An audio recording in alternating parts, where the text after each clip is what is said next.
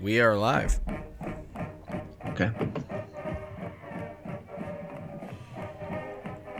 you want me to do the intro? Oh, sorry. Yeah, I didn't. Yeah. No, that's fine. I can do that. Part.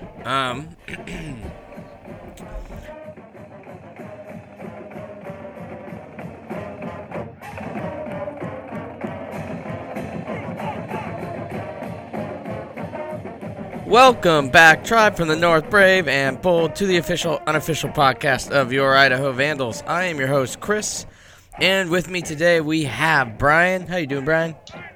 Always good to be here, Chris.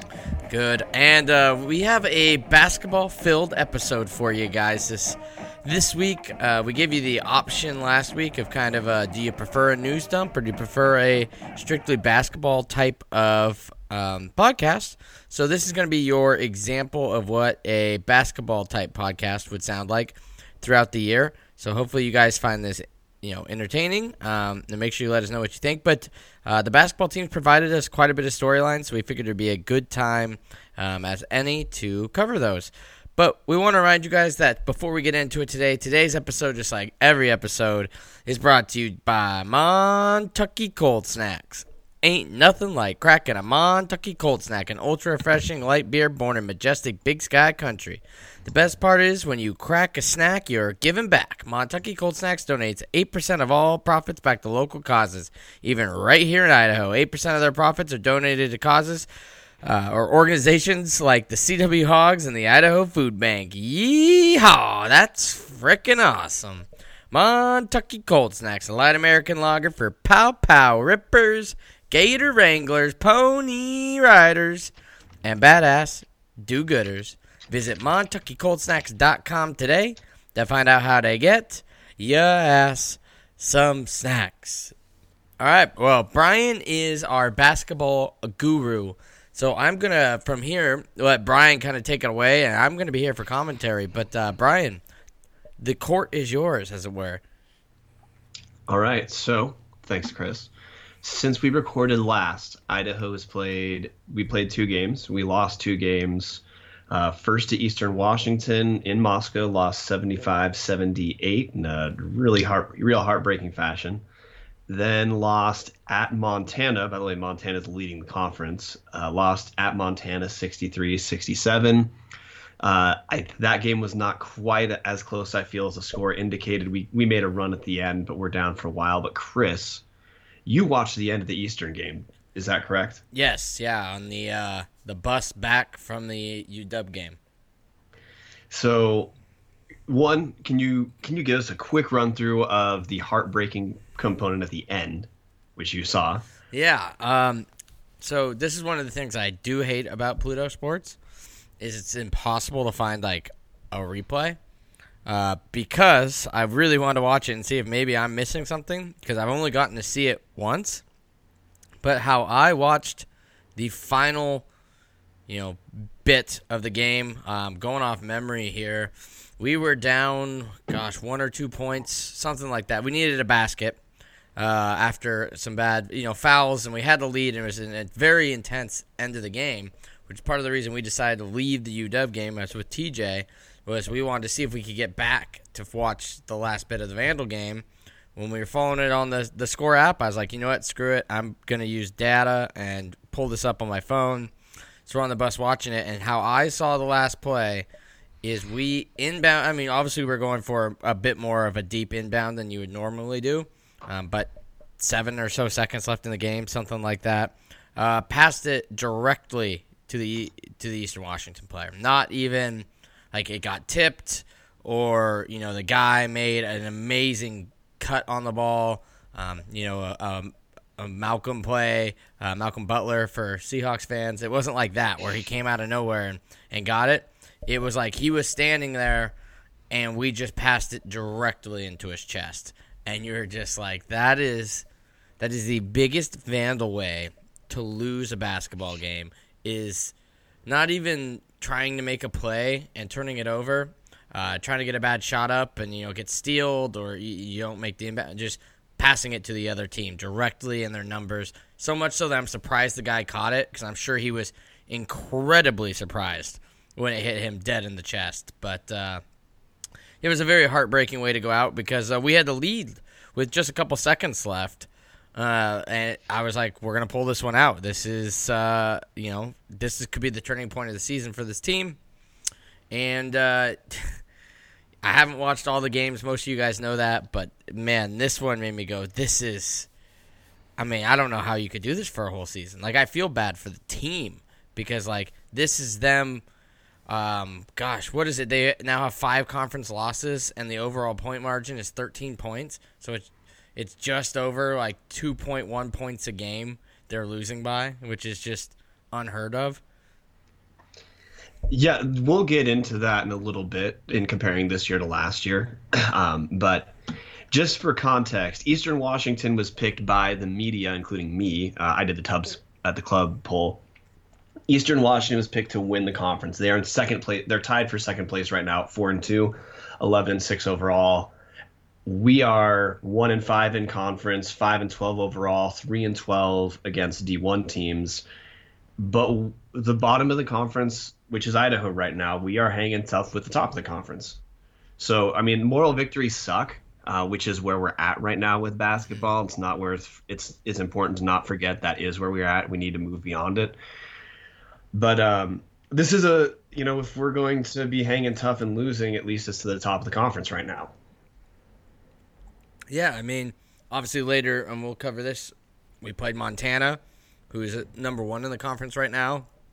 And you know what you just said? We had a very close one, a unbelievably bad pass against the second place team in the conference in Eastern. And then you go down the list, and there we are in last place now. But you just look at some of these losses, and they're two, like you said, the quality teams in this conference. Like, I know it's weird to say, like, I'm excited to see what we can do against the likes of, like, a Weber State, a team that's traditionally the top of the conference. But you're looking Weber State.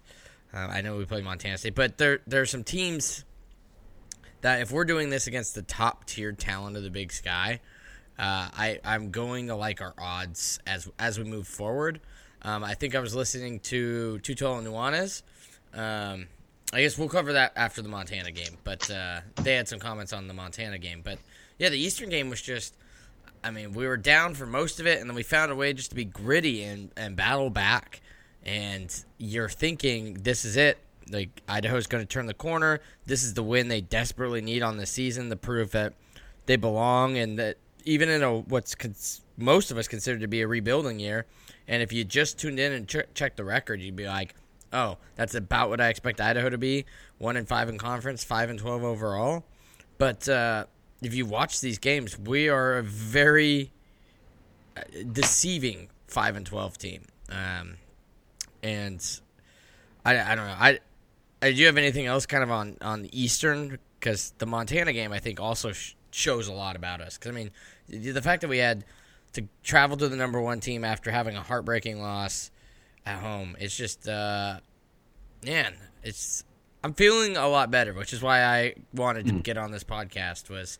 I know they're not looking nearly as, I guess they're just about as good as they were last year, but and in ways better. But I don't know. I'm getting kind of excited about this.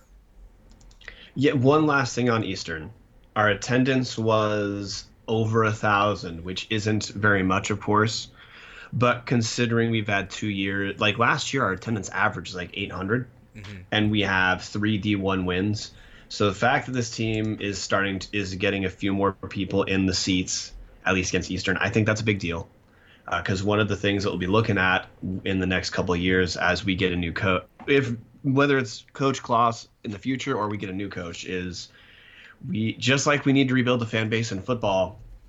You know, our basketball team, when Victor Sanders was there a couple of years ago, our attendance average was closer to 1,500 to 1,800 in that range. And then it more than cut in half last year. So we have to rebuild the men's basketball fan base too. So getting the fact that the team's at least competitive is going to be helpful there. And seeing some, games over 1,000 in the Cowan Spectrum, it's nothing to be too ecstatic about, but it's positive news. Yeah, especially when, correct me if I'm wrong, we play one more year after this in Cowan and Mem Gym, and then ICCU is open. I believe so. So pending, anything weird, but I believe that's the target date is like January. So I think they'll start that next season in Mem Gym, like they normally would. But instead of mid-season moving to the Kibbe, they'll be moving to ICCU. So you have this year, which I mean, in a way, I started following it a little bit more, and have been pleasantly surprised. And I'm hoping that maybe some other Vandals out there are kind of viewing it the same way. That if you can build some fan interest right now, and then you can kind of capitalize on this going into next season, which I'm not totally, and you can educate all of us on this. I'll be playing the role of average listener here. The team has a lot of new people. I know a lot are like transfers in, but most of this team should be back next year, except Trayvon, which means it's only room to grow.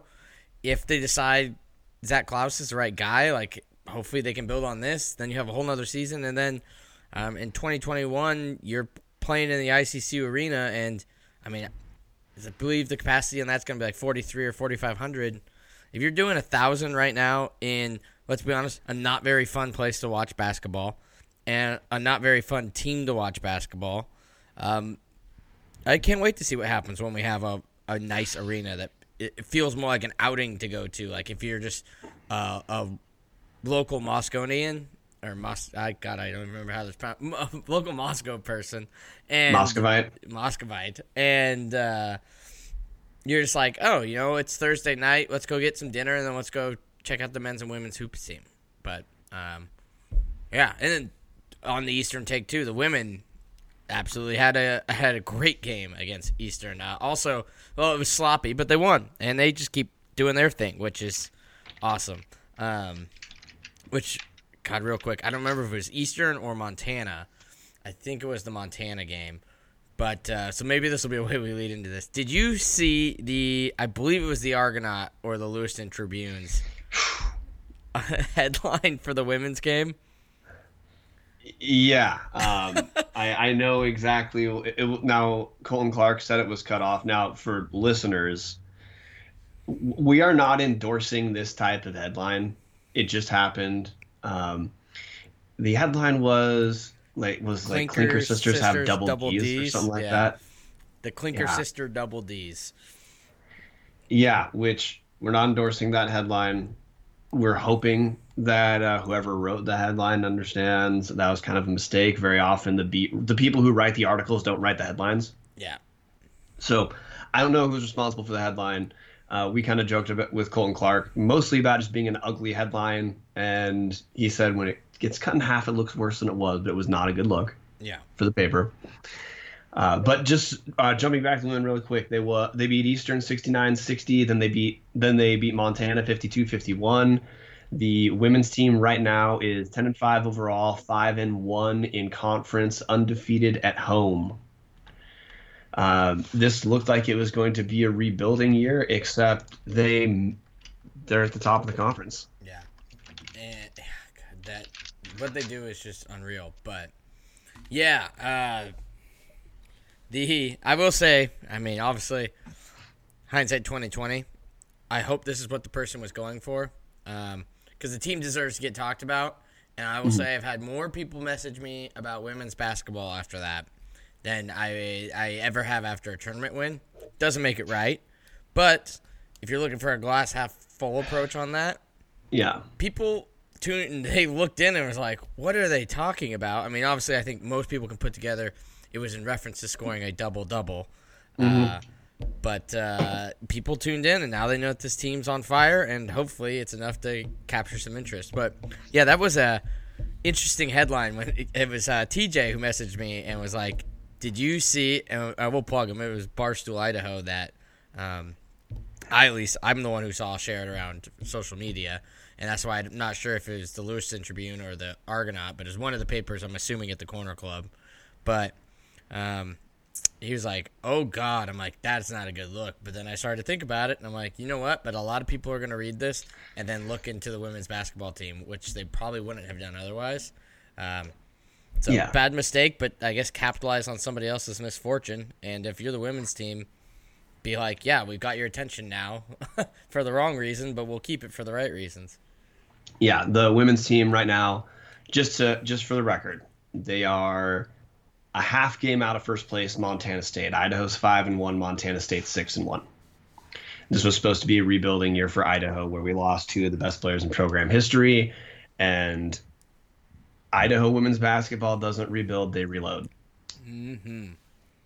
So, yeah, I mean, if we get back to this later, obviously, congrats to John Newley, congrats to people like Gina Markson, the Clinker sisters, Beyonce B, everyone who's kicking ass for Idaho. Congrats to you guys. I don't know what else to add there other than it's great that they're kicking ass, and I hope more people start going to the games. Oh, actually, a question I have for you. Yeah. This is just a question. Not trying to be like a women's basketball Title IX expert here. Let's just pretend that for a second Title IX says this is okay. Okay. If the women played their home games in Mem Gym, how would you feel about that?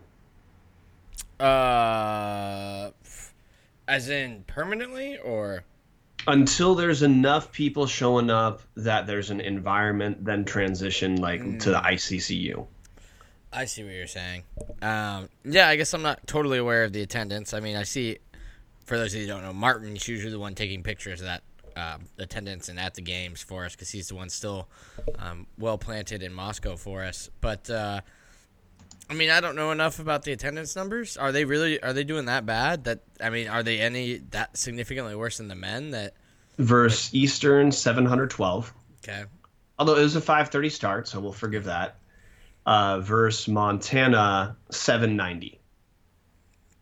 Yeah, and I mean, what's the capacity of Cowan? It's like, is it? It's in between 5,000 and 6,000. Yeah, it's big. Yeah, I mean, I could see you want to make the intimate environment, but I guess I would give it ask John Newley and do a team poll.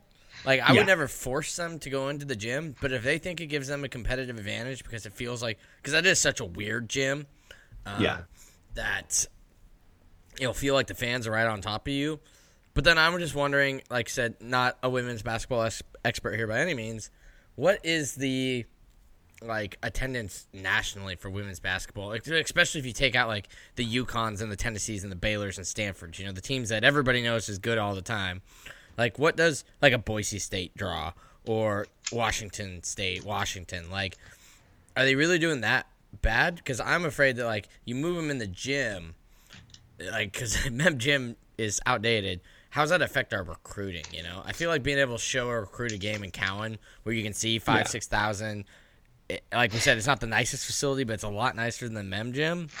I think it kind of differentiates you from one of the UC schools or one of these that do play in legitimate gymnasiums, not gyms that are made for spectator sports.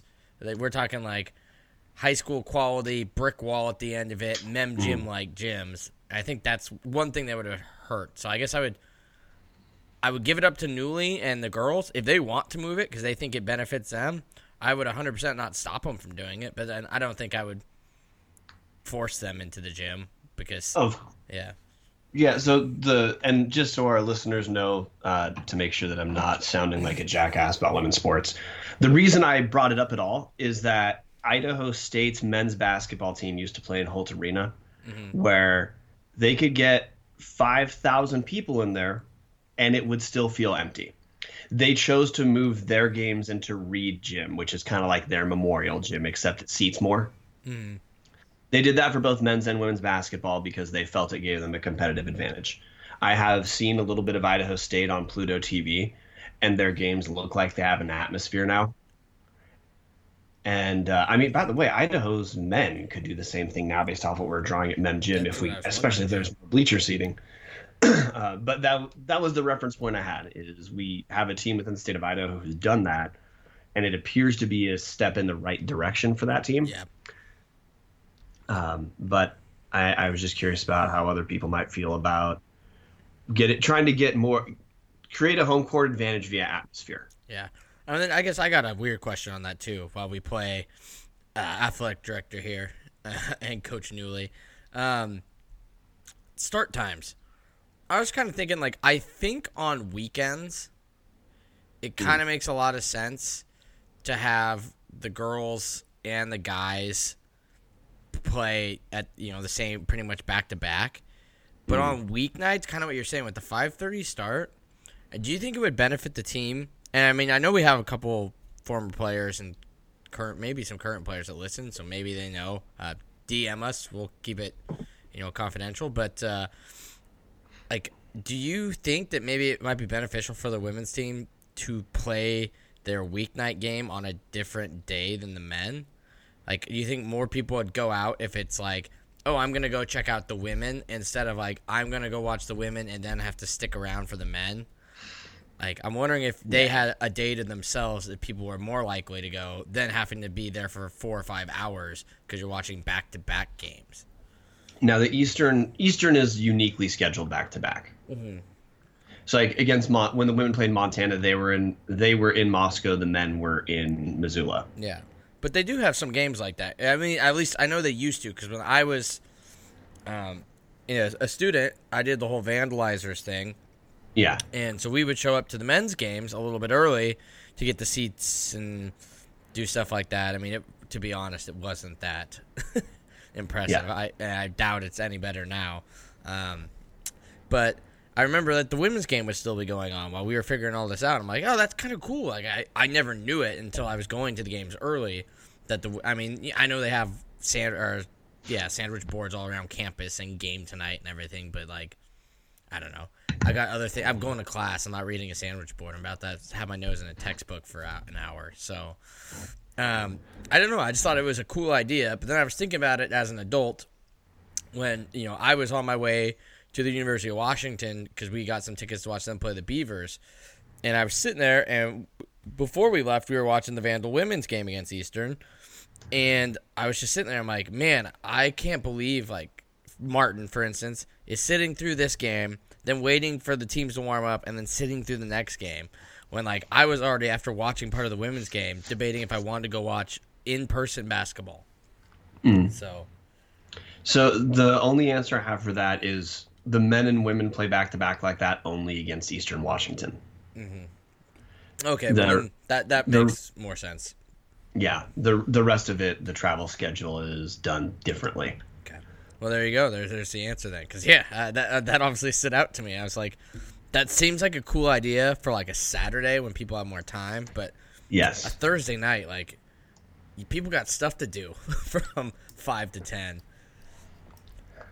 Yeah, they do. I'm going to jump to the Montana game. We'll just run over that real quick. Because there is something I want to talk about the Montana game, which is Montana. This is something that happened in football, too, in our first year in the Big Sky, where Idaho became a marquee game for a few teams. Mm-hmm. Montana had their best attended game of the year when we traveled to Missoula. They had 4,279 people. For this season or the original? For this year when Idaho's men traveled to Missoula. Wow, because they're doing really well, and I don't know. The Grizz fan pod kind of touched on some basketball here and there. I've understood it as they were having not. I mean, I think I remember them bringing up that they're having some minor attendance issues, but and like them, they're kind of like doing what we do with the student attendance for football. We kind of like, when I was there, like you were there 40 minutes early, in your seat, ready to go, and but wow, that I'm actually surprised. I would have assumed Missoula was having multiple sellouts because I mean they're won the conference last year, if I'm correct, right? They're the team that represented us in the tournament. They've won it 2 years running. Yeah, and man, I'm like, I know they lost to Montana Tech or whatever the Butte school is. Yeah, Montana Tech. Which probably is pretty deflating, but most people probably weren't paying attention then because it's right in the midst of them making a playoff run in football. And now I just pulled up their schedule. I mean, I guess they do have some pretty bad losses for the ones that they do have losses for, but I mean, they're challenging themselves. They played number 8 Oregon at Oregon, So, I mean, that's not necessarily easy. And then Northern Colorado, that's a bad one. Beat Eastern pretty handedly. Beat Portland State pretty handedly. Struggled with us, but, I mean, it felt like they were in control for pretty much the whole game. Just we hung around. Lost to Washington handedly. Arkansas handedly. And Stanford by 11. So, yeah, they have some bad losses, but still, I mean, how's their home schedule? NAU at home, Sac State at home, Portland State, Idaho. So they just haven't had a really good. I mean, their best home game so far, other than us, is probably NAU or North Dakota. Yeah, so Montana's basketball team they actually, I think, did to the Montana's schedule did to their men's basketball team what our football schedule did to us early on, when games are scheduled for money purposes. Mm-hmm. That's why a team like Montana has Stanford, Arkansas, University of Washington, and University of Oregon in their non-conference schedule. Mm-hmm. Those are money games. But when you lose all of those, Montana's record right now, they're at the top of the conference. They were 4-8 at the end of the out-of-conference season, with a loss to Montana Tech as well. So that, I think, explains why maybe their attendance was lower early on. Is one, it was a lot of new players on that team, but second, it's hard to get people to go out to a team that they expect to lose. Yeah. So they probably, they've won 5 of their last 6, which was probably important for them to get attendance like they did against Idaho. Mm-hmm. I just think they did the inverse what our football team did, which is they, in a streak where they needed to win games, they did when the conference season started. But we've seen this on our own end. If you kill enthusiasm heading into home games, it's hard to get a lot of people there. Yeah. We're very well versed in that concept. But the Montana game was interesting because I had, and I mean you know this, but I hope most of our listeners know this by now.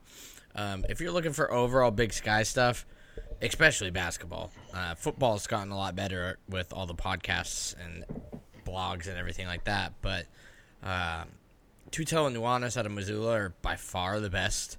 And so obviously it was like you said with football, like when you know you're playing Montana, you're excited because you're going to hear professional radio people covering the team.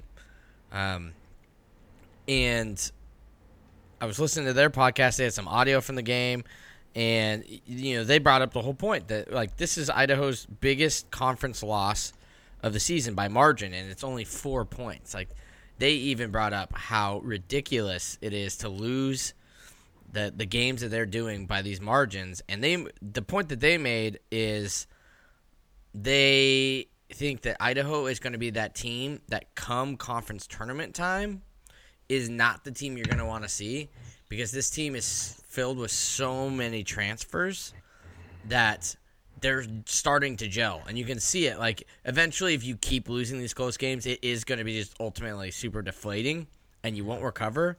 But if they can get a couple of these to start falling, and it starts clicking, and they get in a rhythm, it's too late, I think, for them to be good enough to win the conference in the tournament, or obviously in the standings with 5 losses already. They take a miracle by us and just about everybody else. But I think they made a great point that if they were Montana, they don't want to see us in Moscow in a couple weeks. They're like, that game looks a lot tougher now. And then when it's down in Boise, like, there's a good chance Idaho could win a conference game or 2. Like I said, they're not going to the championship. They're not winning. They're definitely not going to the NCAAs. But, this is that team that, like we said, you're building momentum. And if these guys start clicking and they can get some of these to fall their way so they don't just keep deflating themselves by like, oh, boy, we just lost again, they could be a dangerous team. Yeah, absolutely. Absolutely, we could be a dangerous team. I mean, now just so that we're talking, giving people a little bit more about individual players. One big difference for us offensively, Trayvon Allen's doing a lot better this year on the offensive end than he did last year. Last year, he averaged 13.9 points a game in conference on 12.7 shots, which is barely above a point per shot. That is the definition of just a, hey, good stats, bad team kind of guy. Mm-hmm. This year in conference play, Trayvon Allen's averaging 21.2 points per game. Huge jump out of him. Leads a conference. He will likely make one. If he keeps playing like this, he's going to make one of the All Big Sky teams, which he was not considered for that last year because he was just not that great. He's made big strides. He's getting to the free throw line an extra time per game, and he's shooting threes good enough. And he's one of our only three shooters at all. But if he keeps playing like this, he's a top tier guard in the conference. Mm-hmm. And then other things for fans to look at. The continued development, you're going to hear this 1,000 times. Jack Wilson is a potential big deal for us.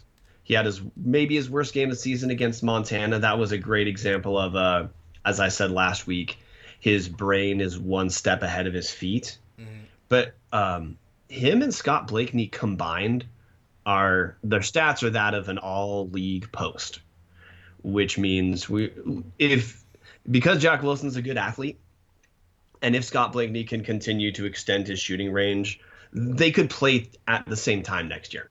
Mm-hmm. Yeah. The other thing for us, too, is I believe Markel Frazier should be able to be back next year because I believe he got a medical redshirt. Yeah, he's a redshirt junior. And, he was missing as much time as he did last year due to injury and surgery. He is probably going to be better by the end of the season than he is right now. And he's probably the best athlete on the team at this point. Yeah, and so I guess you have these numbers. What are our total returning? Like, we're losing Trayvon? Is that it? Or how many seniors are on this team? I'm trying to whip the roster up real quick, but give me a second. Yeah, real interesting content for you guys. This is us clicking to open up the roster stuff. Of people who play, we're losing Trayvon. We're losing Quentin Forrest. He's a grad transfer. We're going to lose. That might be it. We have a lot of juniors on the team. We don't have a ton. No, yeah, that's it. It's just Trayvon, which, by the way, that's 21 points a game. It's kind of a big deal. Yeah. And Quentin Forrest. And a guy a lot of people haven't seen play who he might be a big guy for. He actually was starting to come along against North Dakota State. B.J. Simmons scored 20 points, and he hasn't played since because he was injured. He could be a guy who helps replace some of Trayvon's scoring next year. Yeah, that's So this just baffles me because of the reason that when I got to see them in Seattle against Seattle U. They had only like 7 or 8 players. Like, we were so shallow on the bench. I'm like shocked now that I found the roster, and we've got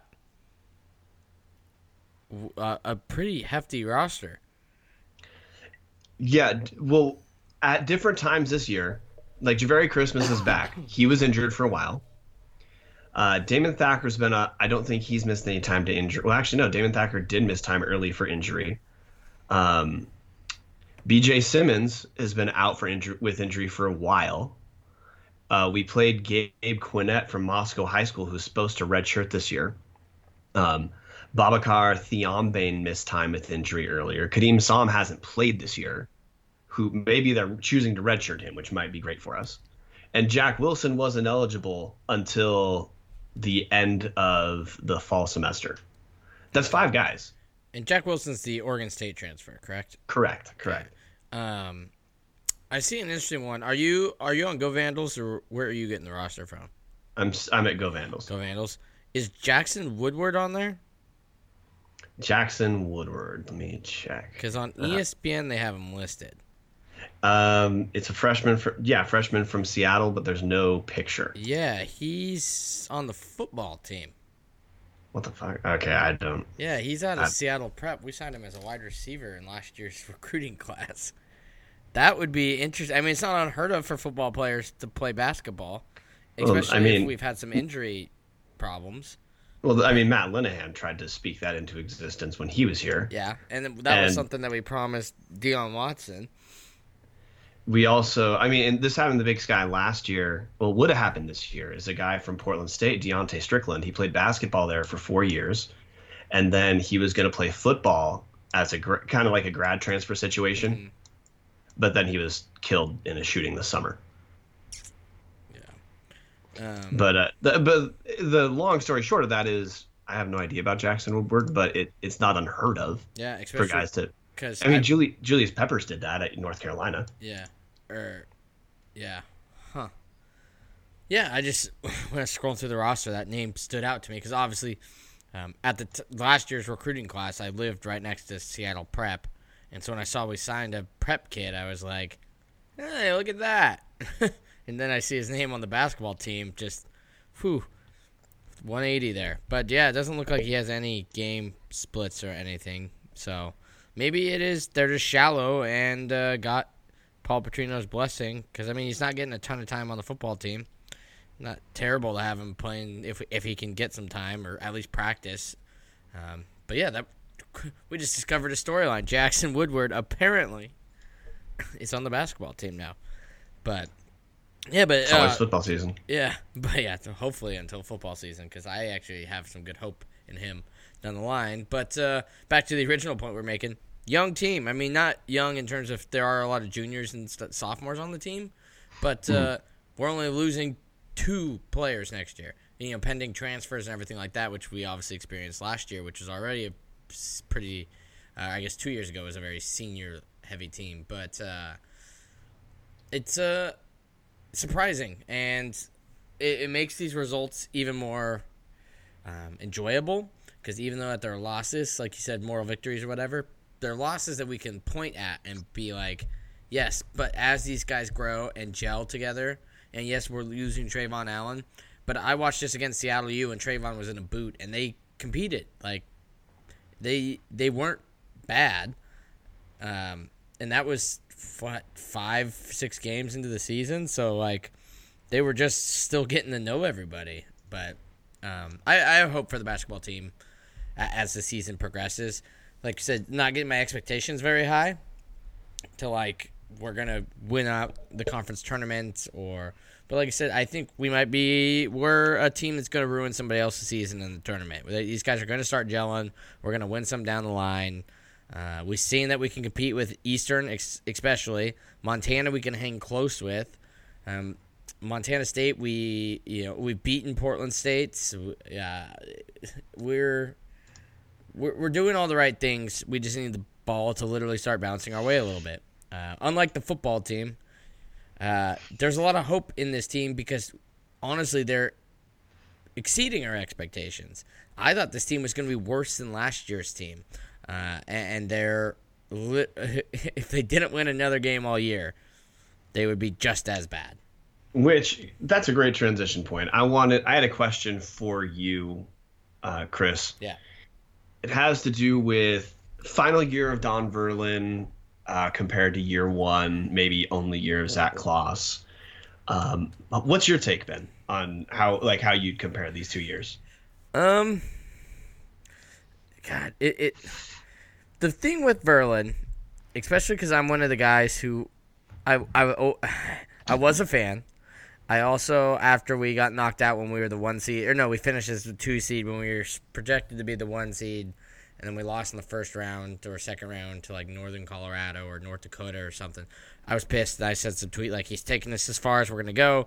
He lifted us from being a awful football team or basketball team and brought us back into being relevant to where every year you feel like, there's a chance. The fact that he only had, 1, 2, 3, that was his, I guess, never, so he had 6 losing seasons. But, I mean, to compare it, last year, for those of you who don't have the stats pulled up in front of you, we finished 2-8 in conference, so we'd have to win one more conference game to tie that. And we finished 5-27 overall. Don Verlin's worst season other than that came in 2014, 2015. Nope, 2012, 2013, when he went 12-18. Otherwise, we literally hovered at slightly above 500, 17 and 16, 19 and 14, 18 and 14. 21 and 13 was a good year. That was the year I specifically came back to Moscow to try to watch that team because I thought for sure we were going to the tournament. But I just don't want to judge Verlin on his one bad year. Because even in those years where we lost, they were just down years. That was a bad year last year. And unfortunately, we won't get to know. I don't know. I feel like as someone who wanted Verlin out, I feel bad because I feel like Verlin's getting this bad rap now when people forget that all time at Idaho, he's 80 and 80, which before he came in, we would have, if you could have told us, we would have had a coach that would have stayed with us for 10 seasons or 11 seasons and go 500. We would have been like, where is this guy? Sign him up right now. In my opinion, at least. All right, so I'm going to not disagree with any of that. I'm only going to talk about Verlin last year because, as we all know, coaches... You're only as good as your last year. Yeah, I don't mean to diminish Verlin. Verlin did real work at the University of Idaho, and I was not happy with how he was fired. I have no reservation, though, this year saying we are getting a better effort out of Zach Kloss. Oh, they're trying so hard. That's why it's so fun to watch them. Which I want to just bring up. There's one key stat that I want to go over with everyone. And this is how, if you're ever into betting, this is a stat to look at in basketball. By the way, football too, but you have to know scheduling football a little better. In basketball, scoring margin is one of the best predictive indicators of whether a team is good, bad, or okay. Last year, Idaho had the worst scoring offense and the worst scoring defense, yielding a scoring margin of negative 14.2. So on average, we got our asses kicked every night. This year, our scoring our offense is about as good as it was last year. Same points per game at about. Idaho's scoring 67.7 points per game this year. Last year, we scored 65.1, so 2-point difference. Really not that much. On the defensive end, huge improvement. Our scoring margin is negative 0.3. It's the fourth best in the conference. There's only 3 teams that have a positive scoring margin. That's Southern Utah, Montana, Northern Colorado. Those are Montana's in first place. Northern Colorado, Southern Utah are tied for second with Eastern. Idaho's number 4, 0.3. And I believe Zach Kloss is doing just as well offensively with less offensive talent. Mm-hmm. We lost Cam Tyson to University of Houston, which is, we're never going to, he probably would have gone anyway. He left before Verlin was fired, so we knew he was gone.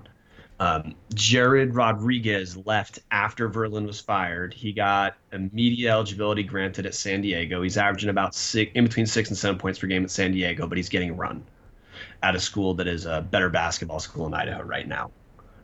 Raquandis Mitchell transferred after Verlin was fired. We would kill to have Raquandis Mitchell right now because we just don't have any shooters. Raquandis Mitchell transferred to a junior college in Minnesota, where he is a top 20 junior college prospect right now. He has offers from Portland in the WCC. He has an offer from Pacific. He has an offer from San Diego State.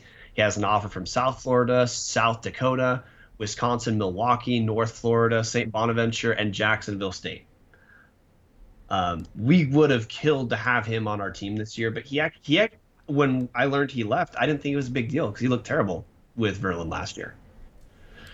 But he's obviously going to move up to basketball reign. He's going to move on to a better school. So great for Raquandis. If we would have had those two on this team right now with Coach Kloss, that's a real good team. Mm-hmm. Jared Rodriguez was looking like he was looking like a Steven Madison kind of clone. If he can score inside, outside. But he's gone now, so we lost that. And we lost Raquandis Mitchell, who maybe he's just in a better offense than Idaho's offense. I talked about all last year. I thought our offense was terrible for guards, considering we had wing-centric skill. Yeah. We did not run a wing-centric scheme. Coach Kloss is running essentially the same offense and same defense that Verlin did. But we're getting better results. And I don't know, other than to say, and sorry about filibustering, man, but no, You have more to say than I do on this.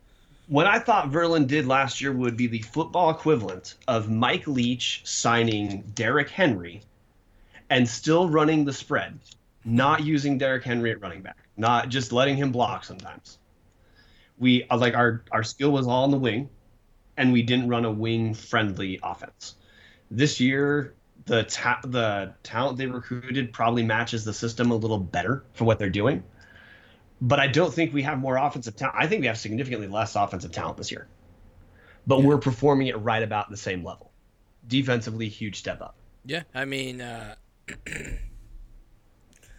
think you, I think you kind of nailed it on the head there with like, and I think it goes back to you were bringing up earlier, and this is like kind of what I thought you were going to make the point when you were talking about gambling, that a stat to look at, especially when we talk about how hard these guys are trying when you look at it. Like, you just look at how they play under Klaus. Defense. The fact that this team is doing so much better defensively, because defense is effort. Offense is, a little bit more schematical. It's getting the guy to his spot first and being able to shoot or make your shots. Defense is effort. It's putting your body on your guy and powering him through screens and, not taking a second off, that if the ball handler makes a mistake, you're able to capitalize on it and get a steal. Or someone drives the lane, you've got to, slide and make a block. And then you got to box out and get rebound. Like, defense is effort. And you just see that so much more out of this team, which is why I think the defensive stats look so great. The one thing, and maybe we'll just keep asking you this every week on the Klaus thing, but, I mean, after these two performances, their losses again, are you higher on Zach Klaus? I guess, what's your temperature level? Like, if we had a scale here, who is he a favorite to win the job? Or are you still thinking interview, but probably go with somebody else? Definitely interview. Yeah. I feel that... I mean, he's earned an interview. Even if we don't win another game, I think how he's come in this year, he at least deserves an interview. But I'm talking a legit shake at it. We don't know what his recruiting philosophy would be. We don't know whether he would... I don't know if... Like, let's say he could just recruit a team of his own 12 guys. I don't know how... There's no way he's going to recruit fewer shooters than we have this year. I think this was just an accident that we have so many non-shooters. I definitely think he needs to be considered. I still think Idaho fans need to keep in mind we have 3 D1 wins. He's got to pick up... Some of these close games have to turn into wins. Yeah, I mean, definitely. If we finish the year with 5 wins, I mean, I don't think you can give him the job. Especially back to kind of your point, I was just curious on it. Finally got the stat up. In comparison to Verlin's first year compared to Zach Klaus's first year, Verlin took over a 8-12 team and a 5-11 WAC team, in conference. Not very good. And just for context, at the time, the WAC was a pretty good conference. Essentially, what the Mountain West is today. Yes, yeah, exactly. I mean, just look at most of their powers now. Like with Nevada, Utah State, Boise State, like those teams were all in the WAC. Fresno State. Yep, Fresno State. New Mexico State. Yeah, even a lot of New Mexico.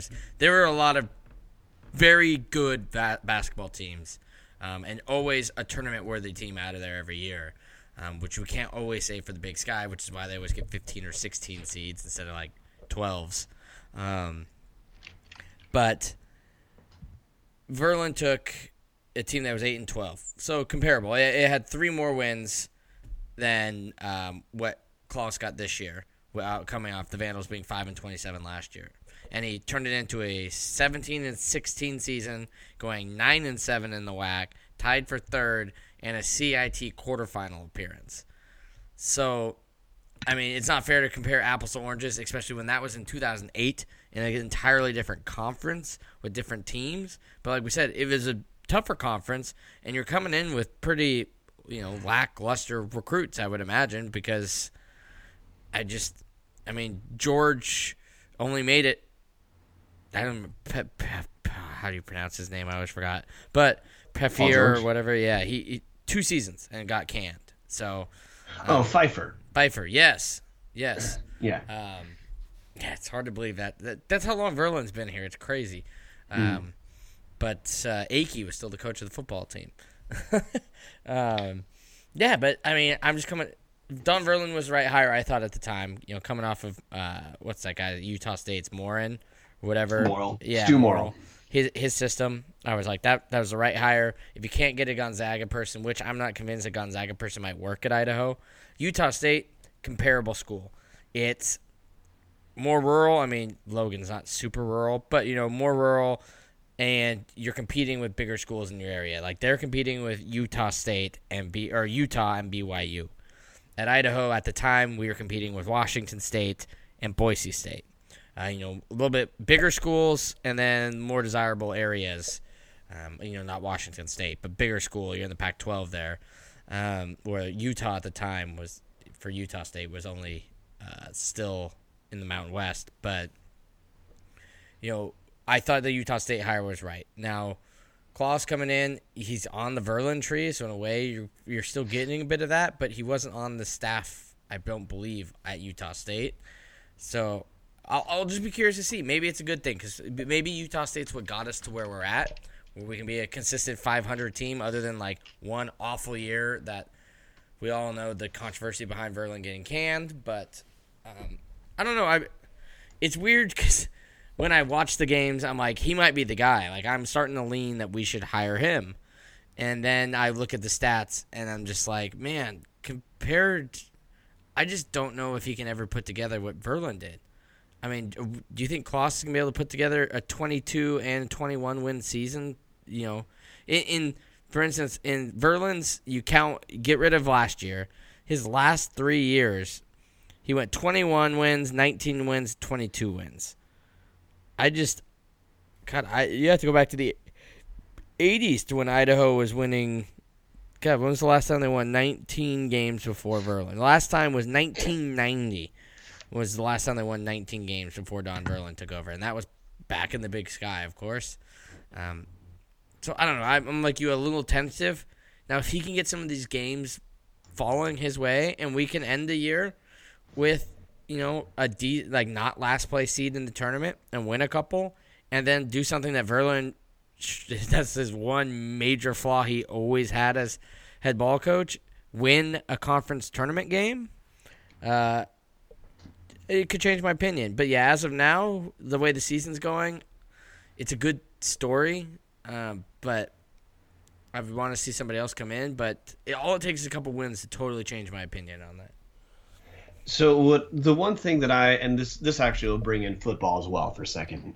The one thing that I am concerned about Vandals doing, and it's different leadership, so hopefully we're just gonna have to trust that their search works. Mm-hmm.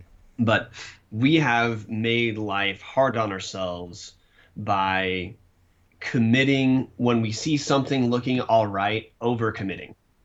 So Paul Petrino wins a bowl game. And then he gets a huge extension to try to keep him there. At this point, most people, it's not a secret. They know that a lot of the contributors to this show wish we had not created such a huge contract for Petrino. Yeah. Newly getting extended is a brain dead ducks. He's been nothing but good at Idaho. Yep. And he had been at Idaho State prior, and he was pretty good there too. Yeah. Don Verlin was mixed in that he had we fired him with cause, but at the time we couldn't have afforded to fire him if there wasn't the BS cause. Yeah. That was used. Yeah.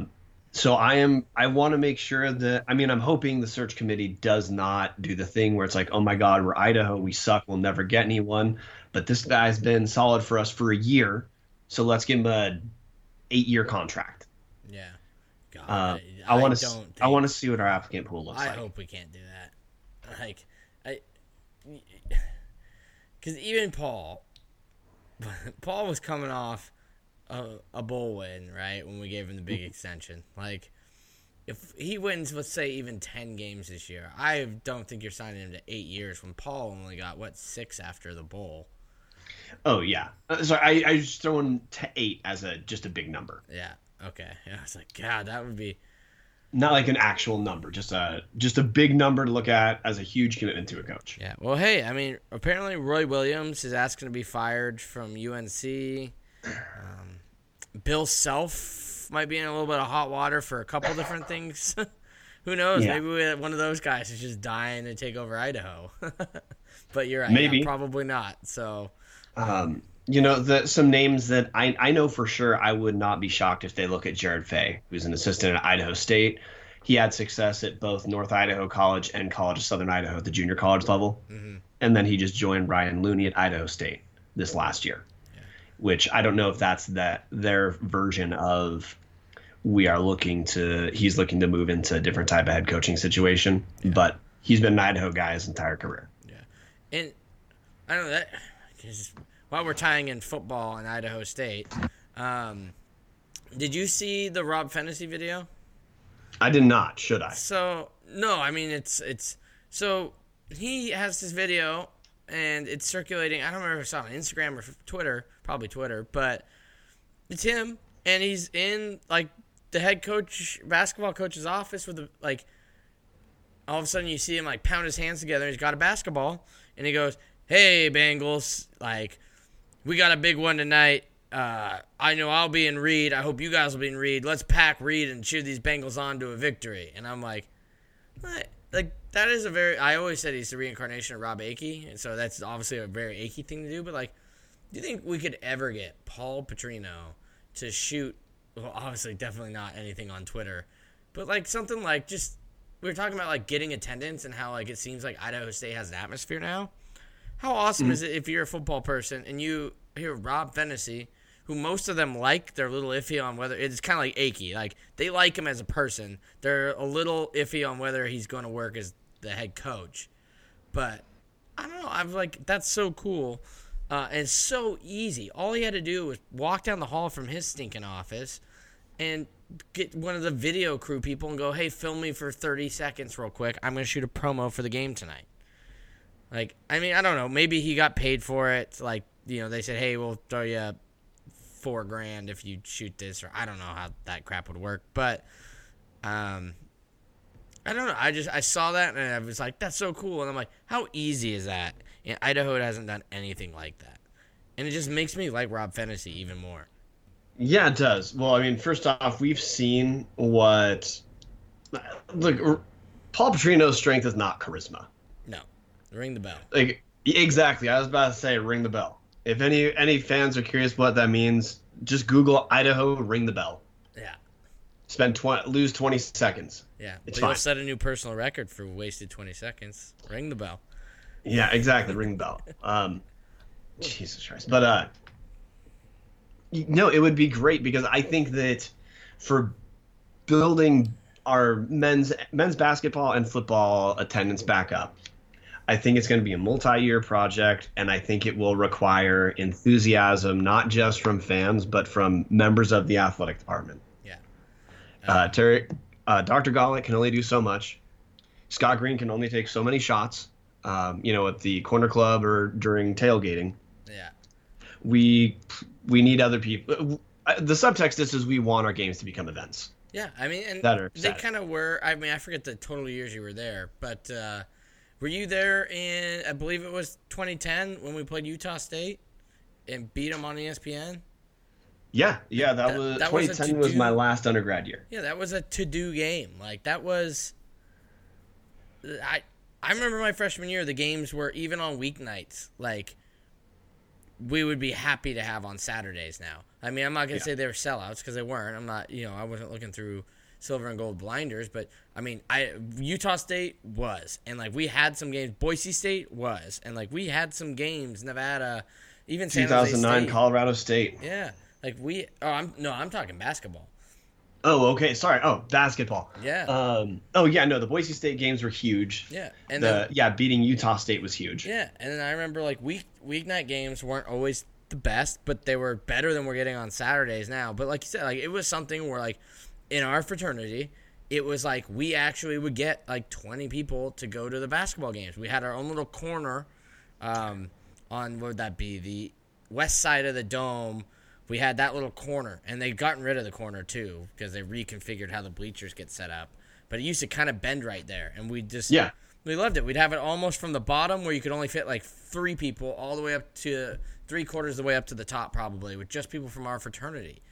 It was like, and then like the one of the other fraternities had like literally the spot right next to us, and they would bring 15 to 20 to 30 people, and it's just so weird now that like I tune in the games, and it doesn't look like there's barely any students. There's definitely not alumni, and then I think about like the little bit of when I was leaving college, how much I could tell how. Cause I'm not gonna lie, I was guilty of it too.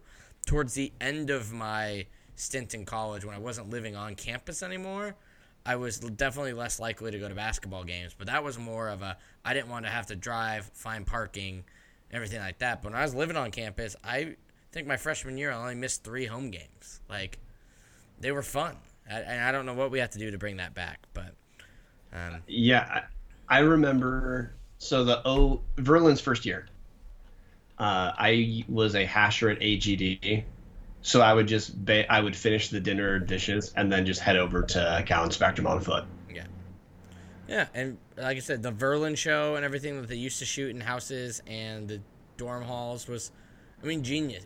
It made the students feel invested, and I don't know, stuff like that. And we've talked about that a little bit on football, so it's probably sounding like repeat to some people, but we'll get off it. All of our sports need some attendance boost, even the ones that are winning, like the women's basketball team. So. We just got a winning culture is infectious, and that's what it's honestly going to take. You win, people should. Well, I guess maybe not. Montana apparently hasn't figured it out, so there is something you got to have going there too. But I don't know. Anyways, word about the hour mark. Anything else you kind of want to bring up? Yeah, just some minor news, football related, in the Big Sky. Ooh, I love football. Oh yeah, we're talking about the ex-Bronco, aren't we? Yeah, we are. Yeah. For listeners, Jake Constantine, starting quarterback for Weber State the last 2 seasons, has entered the transfer portal. Yeah, which that is a deceiving. I know I want to keep this so much basketball related, but I'm on it, so I just love talking football. That is such a deceiving transfer because it's not actually that good. But he's going to get an offer from a school that he has no business getting an offer from. Like, I'm not even convinced he was Weber State's best quarterback last year. I'm not convinced that Jake Constantine is good. Yeah. Do you have any shortlist schools you think should keep an eye out to where you could see them going after him? Not necessarily places you think he should go, because I don't think anywhere we think he's going to go is where he'll end up. I think his name and what Weber did and what Boise State did, somebody will think there's something there and give him an offer. But for instance, my short 2 were Cal Poly, just because I'm under the assumption that I'm a Jalen Hamler fan, but I'm not convinced Bo Baldwin is going to – Jay Hamler's not his kind of guy, where if you can get like a Constantine who's older, so then you can focus on recruiting in a young dude in the meantime. And meanwhile, maybe Jalen's able to enter the transfer portal and go somewhere like a Kennesaw or somewhere that could utilize him. I think that. The other offer I would say is Utah State, just being it's a Mountain West school. I feel like most of the time when you enter a transfer portal, kind of like Gresh Jensen, you're looking to probably go FBS, not stay FCS. So I could see him maybe looking at like a Utah State and staying, because if I remember correctly, he was out of the Salt Lake area when Boise State signed him, which is probably why he went to Weber. So I'm imagining he's trying to stay close to home. I don't think Utah's dumb enough to do that, and I don't think BYU cares to sign him either. So the comparison that I would give you, did you watch much SUU football this year, Southern Utah? I forgot they even existed, so no. So you did not. Their starting quarterback, he was number 2 in the conference in turnovers as a quarterback. We all know who number 1 was. We're going to do our best to not address that this time. He entered the transfer portal and moved to he's going to FBS Eastern Michigan. Yeah. I'm pretty sure he's going there to be a backup because he's doing what you're actually supposed to do with your graduate transfer, which is you use Get it a degree. to get into you use it for your degree. Yeah. Yeah. I expect that is probably what Jake Constantine's going to do. Yeah. Like, you go to a school that is a little bit slightly more academically inclined. If you can tie the reputation of the school into it, then, that's good. But, I mean, just look at Devontae Ginwright and some people that we've had do it. Like, Idaho, for instance, is a better degree than Western Michigan. And so that's why some people make it. And it doesn't always work out as he left the team. But, exactly. So I'm like you. I'm convinced he's going FBS. I just don't think a lot of FCS quarterbacks enter the transfer portal to stay FCS. Because at that point, I don't know. Which leads to one last football thing I want to go over. Oh, I've got one more after this then. Okay. I have our conference schedule pulled up. Ooh. Okay. Do you know how many teams with new starting quarterbacks we play next year? I don't, but this will be helpful because I am currently writing an article in regards to some of our schedules, so this will be good. 1, UC Davis. Yep. 2, Montana. Yeah, that's true. 3, NAU. Unless they start Cam Humphreys, because we did play him. We did, quite but well. Definitionally, he's a new starting quarterback. Yeah. Dude. Idaho State will likely have a new starting quarterback as well. So was that 1, 2, 3, 4, at least 5? Washington State. Oh yeah, Washington State too. Sorry, I was just looking at conference schedule.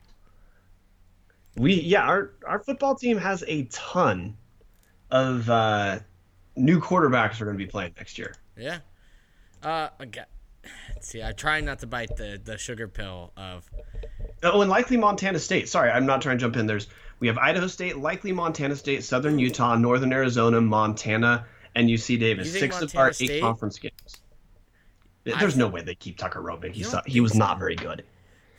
Went to the semifinals though.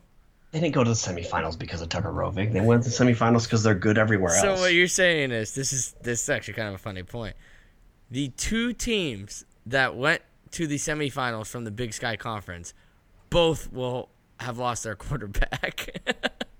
Yeah. Constantine will leave, and Tucker Rovig is going to get replaced. Yeah, well, because Montana State got the transfer from North Carolina State. Yeah, true. Yeah, the NC State kid. But I don't know. I was listening. I think it was the R&R Catcast guys who heard that he's okay, but not phenomenal. But I don't know. We'll see. So the only returning quarterbacks we play in conference next year are Davis Alexander at Portland, and then Eric Barrier. Sorry, Portland State comes to Moscow. Yeah. So they play when Portland State comes to Moscow, Davis Alexander, and when we travel to Eastern, Eric Barrier. Yeah, because NAU will have a new one. Yeah.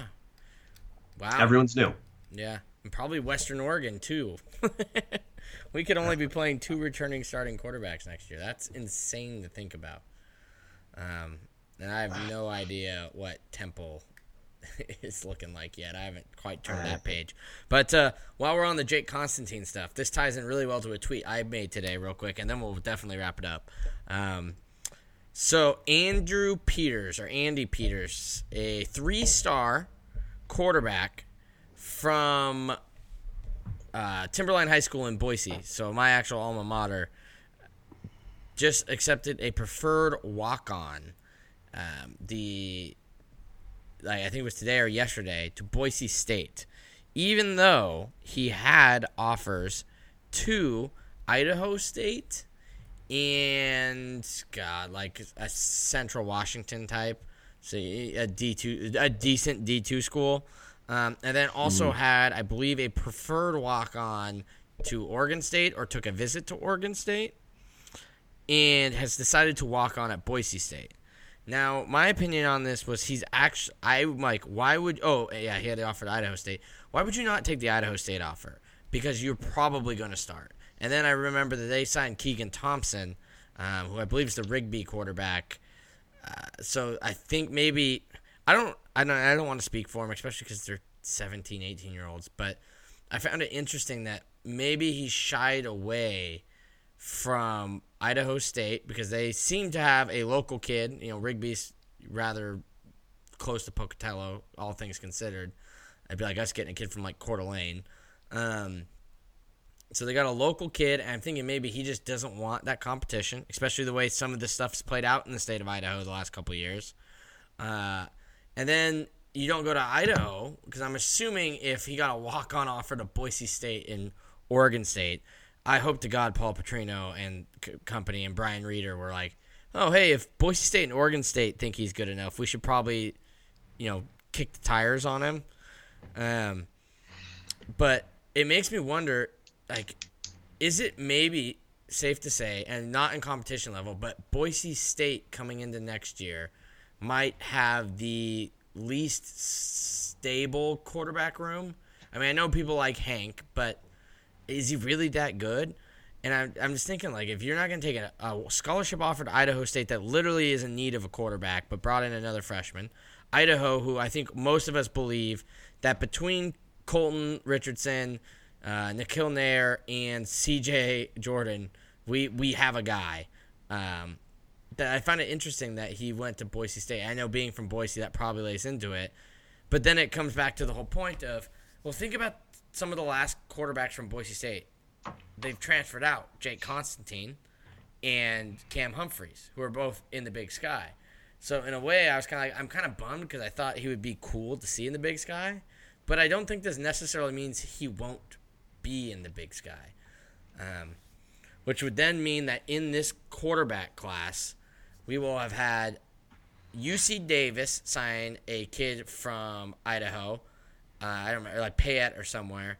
You'll have Eastern Washington and Idaho State who have signed kids from Idaho. Then we have C.J. Jordan coming in from Oregon, which doesn't really tie in. And then there's a chance that Andrew Peters ends up somewhere in the Big Sky. Maybe Weber State, for all we know. But I don't know. The Andrew Peters, it made me think, like, walk-on offer to Boise State instead of a scholarship offer to Idaho State, and then no even news about Idaho. That, I don't know. I found it extremely thought-provoking at my lunch break.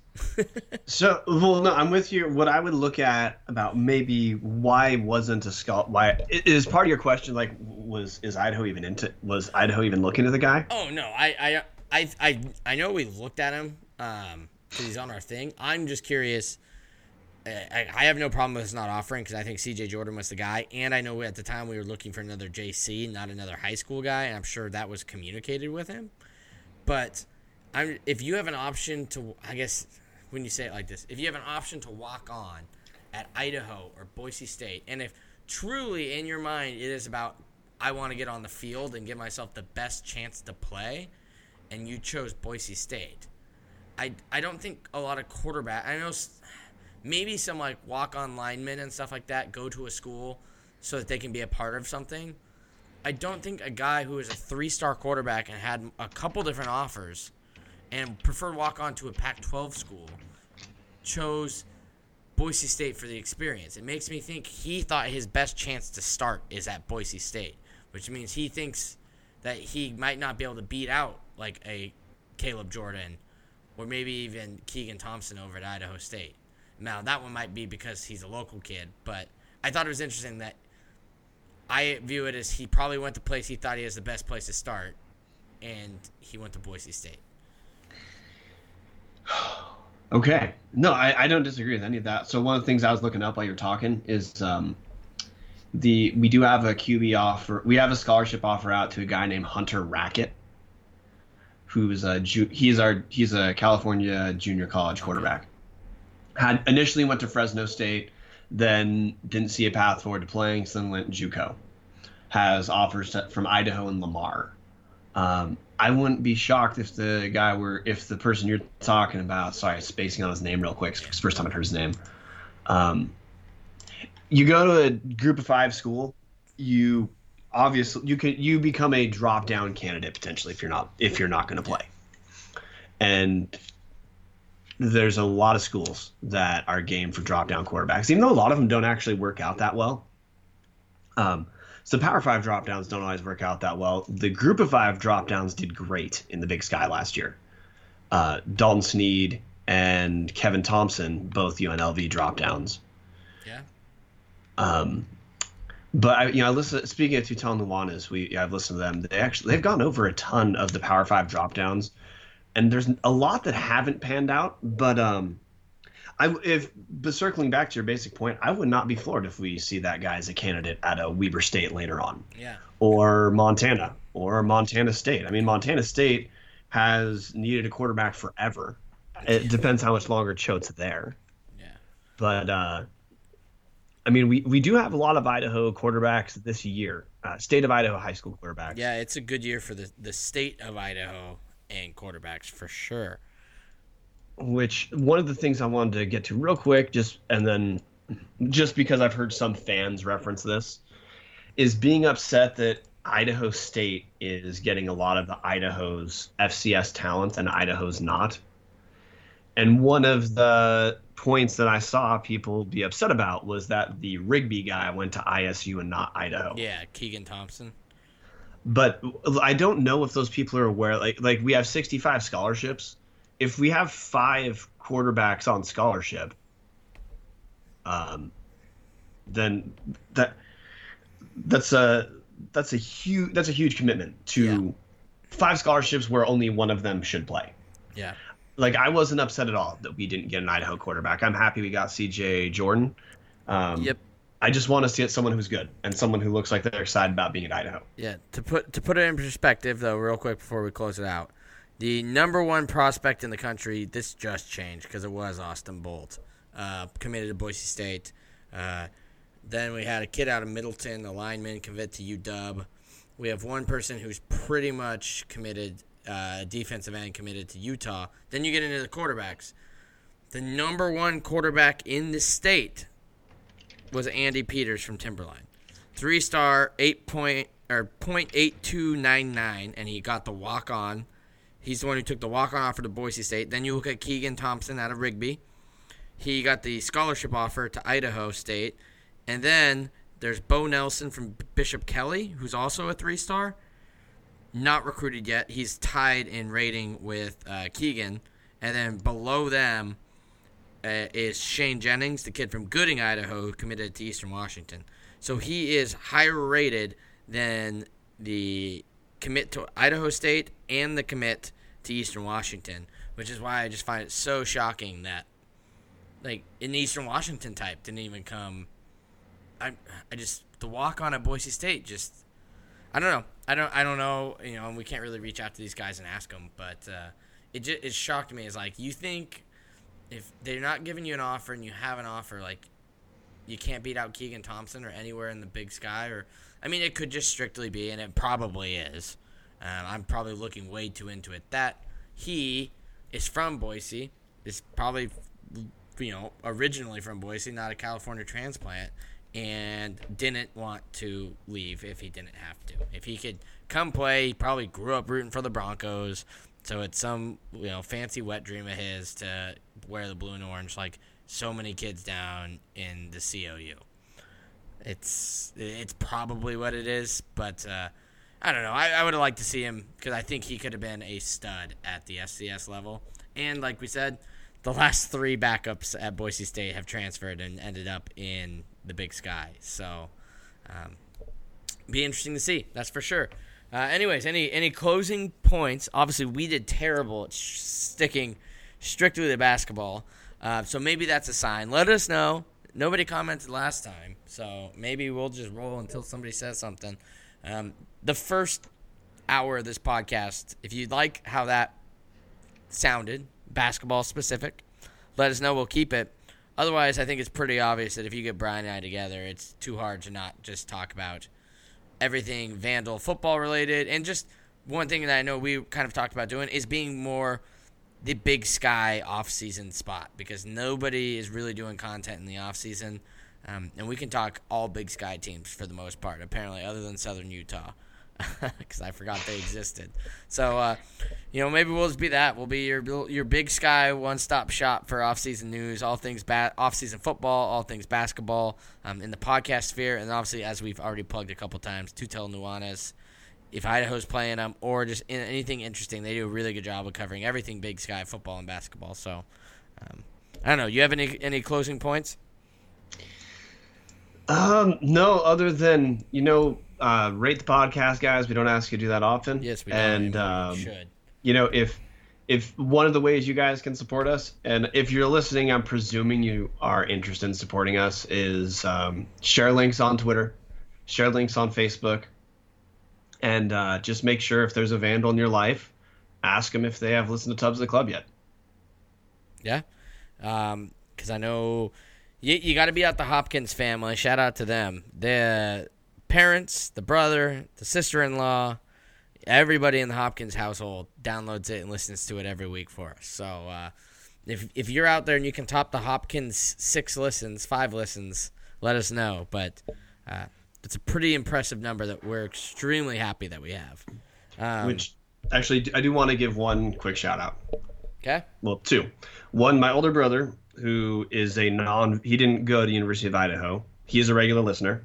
That's Michael. Nice. Shout out, Michael. And second, I don't know how you describe this relation of mine. He's from Michigan. He is married to my wife's aunt. His name is Ron O'Neill. Huh. He did not go to Idaho. He went to, I believe, Central Michigan. Listens to every Idaho podcast. So, Ron O'Neill, thank you. Yeah, thank you guys. And, we'd love to hear any stories from other people out there that have stuff like that. But, yeah, that's all we got. I've got an article I'm working on. I actually have a couple ideas in my head. I'm trying to space out when I'm going to release each idea. But we should have some stuff on the website coming soon because as football season died, that kind of died. So keep a lookout for that. Obviously, you can follow us on Twitter to find all those. And then just a reminder, if you are feeling down about football being over and the Vandal basketball team, basketball is where it's at and you're ready for football, according to somebody who replied to Brian McLaughlin, the University of San Diego is starting spring practice on Tuesday, January 28th. So we are 6 days away, 5 days away from when you guys listen to this, to football officially being back somewhere that isn't the XFL. So it will be back before you know it. It just feels longer than it is. But anyways, thank you guys for giving us another listen. And yeah, I think this is the format we're going to use. It will be a little bit smoother because we won't try to pretend like we're not going to talk about stuff and then at the end talk about stuff. But Brian and I, or Brian and somebody, or me and somebody will be with you guys, I think, every week going forward. We'll try to keep ourselves to that. But, thank you guys for listening, and we will let the best band in all the land, the Sound of Idaho, play us out. Go Vandals! Go Vandals!